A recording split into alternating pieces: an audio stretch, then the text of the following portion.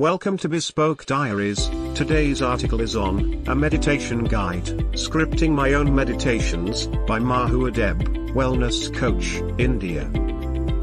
A yoga teacher, a meditation guide scripting her own meditations, a sound healer and a pranic healer.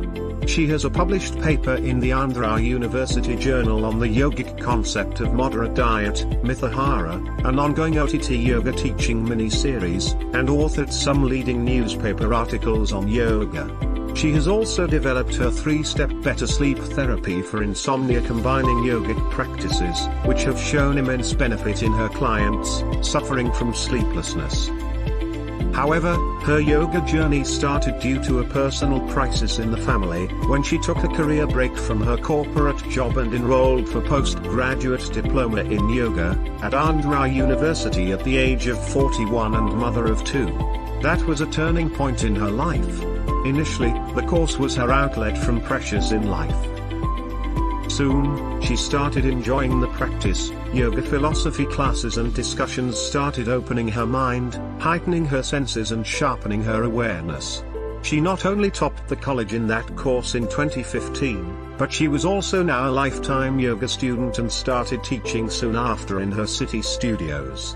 She also took up more courses to learn meditation, different styles of yoga, sound healing and pranic healing. Through her thousands of hours of self-practice, she has found immense physical, mental, emotional and spiritual benefits. She is leading a healthier, happier and more contented life now than ever before. She has learned to connect her thoughts with her feelings and emotions and then apply them in her actions in such a way that there is complete harmony in her being, and she is waiting to share her secret with you. Besides yoga, she climbs mountains. She has conquered a few peaks in the Himalayas and she would like to do the Everest Base Camp, Mansarovar Yatra soon.